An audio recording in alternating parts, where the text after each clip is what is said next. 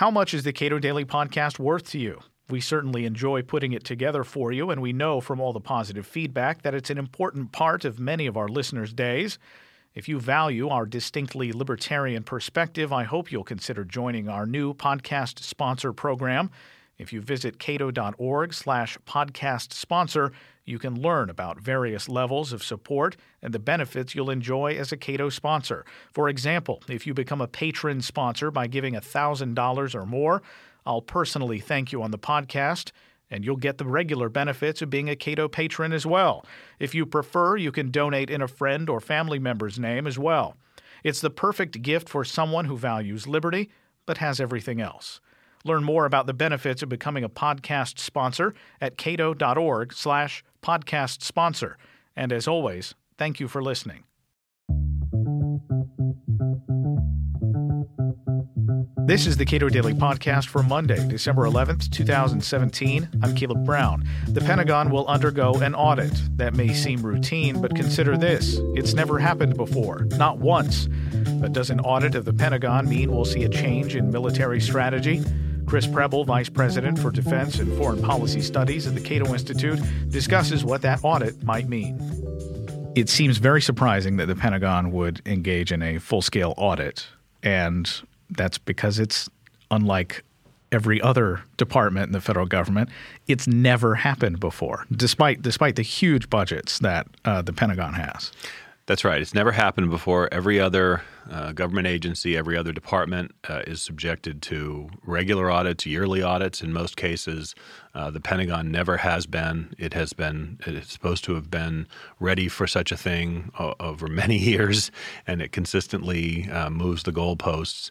The new comptroller, David Norquist, is treating this he has an opportunity to demonstrate to the American people that the vast amount of money that is spent in the DoD is wisely spent or can be accounted for. I wish him well, but I am skeptical that it will work. Okay, so one of the reasons that the Pentagon maybe has never been audited is that there are reasons to keep military stuff secret, Sure. Perfectly legitimate reasons. Right. So there are two arguments against an audit, one of which is what you just said, that because of the need for secrecy and limiting public access to information about what the military spends, that an audit could somehow undermine American security. I've never found that to be very credible. We publicly debate the defense budget down to extraordinary detail. There are obviously elements of it and the intelligence community as well that are, in the black budget, so to speak. But the fact is we do have a public debate over what the military spends, or at least what the military is supposed to spend as far as Congress says, but we don't actually know what it spends and whether it spends it wisely. So I'm not particularly convinced that about the national security arguments against an audit. The other argument is somewhat related, which is we just simply can't have our soldiers, sailors, airmen, Marines worrying about the money that they spend because they're too busy defending us all from harm. And here again, this suggests that the only way to keep us safe is to spend money recklessly. And again, that's not accurate. It's not fair. That's not how the Pentagon works. That's not how the vast majority of people working in the Department of Defense work. And so, again, I think that's why Norquist is treating this as an opportunity to demonstrate that, by and large, the hundreds of billions of dollars that are spent every year in DoD are, for the most part, spent wisely. And the only way that you're going to know that for certain is a full, comprehensive audit. From the defense.gov, the press release that they put out, they estimate that the Department of Defense has $2.4 trillion in assets. Correct. It seems to me almost impossible to get this process going and finished, at least even on an annual basis. It would be an extreme challenge. This is a multi-year process. Right. It is a multi-year process. It was a multi-year process merely to get the various departments within DoD, that is the various service departments, audit ready. that itself was a multi-year process. So yes, this is not going to be an annual thing by any stretch. Just by virtue of just accounting for assets, as you point out, mostly infrastructure, bases, and things like that, and equipment. Even that all by itself is going to be an enormous undertaking, leaving aside the annual expenditures, consumables and salaries and things like that go on every year.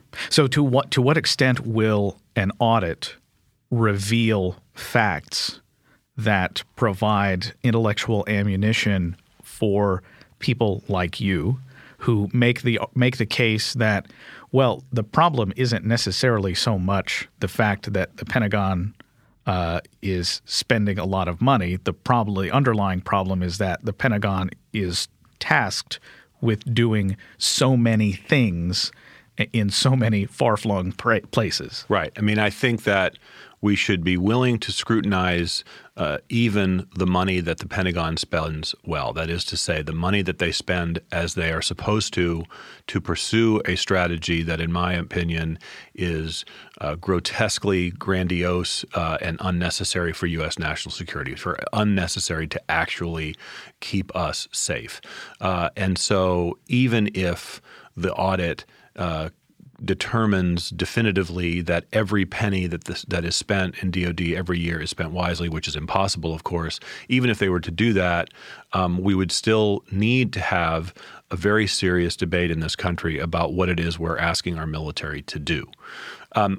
On the point of whether or not this gives ammunition to critics of Pentagon spending, we don't have any shortage of examples of money spent unwisely or on weapon systems that have taken too long and not delivered in a timely fashion, or cost overruns and the like. Those things have come to the surface repeatedly, even without an audit. Might we discover a few additional tidbits in the course of the audit? I suspect so. But again, we didn't need an audit to prove that some of the money the Pentagon spends does not actually contribute to our safety. Does it? Would an audit contribute to the idea that there is a lot of spending, military spending that gets done that the Pentagon doesn't want? Perhaps. And so perhaps the Pentagon could use this as a vehicle to sort of push back on Congress and the micromanaging that occurs in terms of, writing into the various defense budgets things that the Pentagon doesn't want. Sure. But again, we don't need an audit for that. People can go through what is requested by the Pentagon, by the executive branch, and then what is actually granted to the Pentagon by Congress. There's, every year there are elements that creep in there that shouldn't be there as far as the Pentagon's concerned. So that's so again, I don't think the audit is necessary for that. I think that one of the reasons why I've supported an audit, even though I have some doubts that it's going to have long-term implications, which is that we have to remind people periodically that the Pentagon, in the words of Jim Antle, is not an honorary member of the private sector. It is, in fact, a government agency. It is a bureaucracy. The fact that the military is the most respected institution in the country does not invalidate the fact that it is a government agency. It spends money as any other agency that conservatives don't like Interior or EPA. And so in that sense, it is not inappropriate at all for the Pentagon to be subject to the same sort of audit rules as other government departments. As I like to point out to my Republican friends who complain about bureaucracy, one of the foundational works of public choice economics, William A. Niskanin's Bureaucracy, yes. Was written while he worked at the Pentagon. While he worked in the Pentagon. It's absolutely correct. I don't think it is no one should be surprised that a department that is likely to spend close to $700 billion in 2018, that there are vast sums of money that go around that do not advance, sort of the end product of the Department of Defense, which is to defend us. We also have to concede that part of the reason why the Pentagon is so sort of favored by conservatives is that it does allow them to spread money around in ways that they could not do through other government agencies that are in disfavor among conservatives who consider themselves fiscal conservatives. It's like in defense, we can do whatever we want and if those dollars flow to various constituencies and that makes them more likely to support us the next time around, it's military Keynesianism. It's just a different form of government spending. Overseas contingency operations is a popular way to spend more money on the military. Some of it over the last several years may have been legitimate emergencies. We must spend this now in order to protect a mission, to protect soldiers. But getting that under control, and it's been in relative decline in recent years, but getting that under control, does an audit help with that? I'm not sure about that, actually. That's a good question. I think that we have to remember the Overseas Contingency Operations account was created to fight the wars in Iraq and Afghanistan before the Budget Control Act. The OCO has become such an attractive slush fund for nominal fiscal conservatives because it provides the illusion that the Pentagon is adhering to the Budget Control Act spending caps, but the OCO account is exempted under BCA. So I think the reason why the OCO has grown relative to the size of the wars that we're actually fighting is because of the BCA mostly. And I don't know that the audit's going to get into that much. I think the most important part of the audit is likely to be the physical infrastructure and assets of sort of getting a handle on what that entails, whereas the OCO is an annual expenditure and is budgeted accordingly. So, but according to you, the what we need to be thinking about is the problem here isn't the fact that the Pentagon might be doing great things with relatively little efficiency. Mm-hmm. It's that it might in the future, even with an audit, be doing the wrong things or many of the wrong things with greater efficiency. That's absolutely correct. This does not obviate the need for a serious national discussion about what it is that we want our military to do.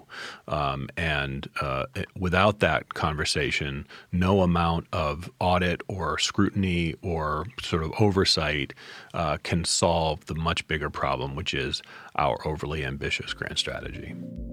Chris Preble is Vice President for Defense and Foreign Policy Studies at the Cato Institute.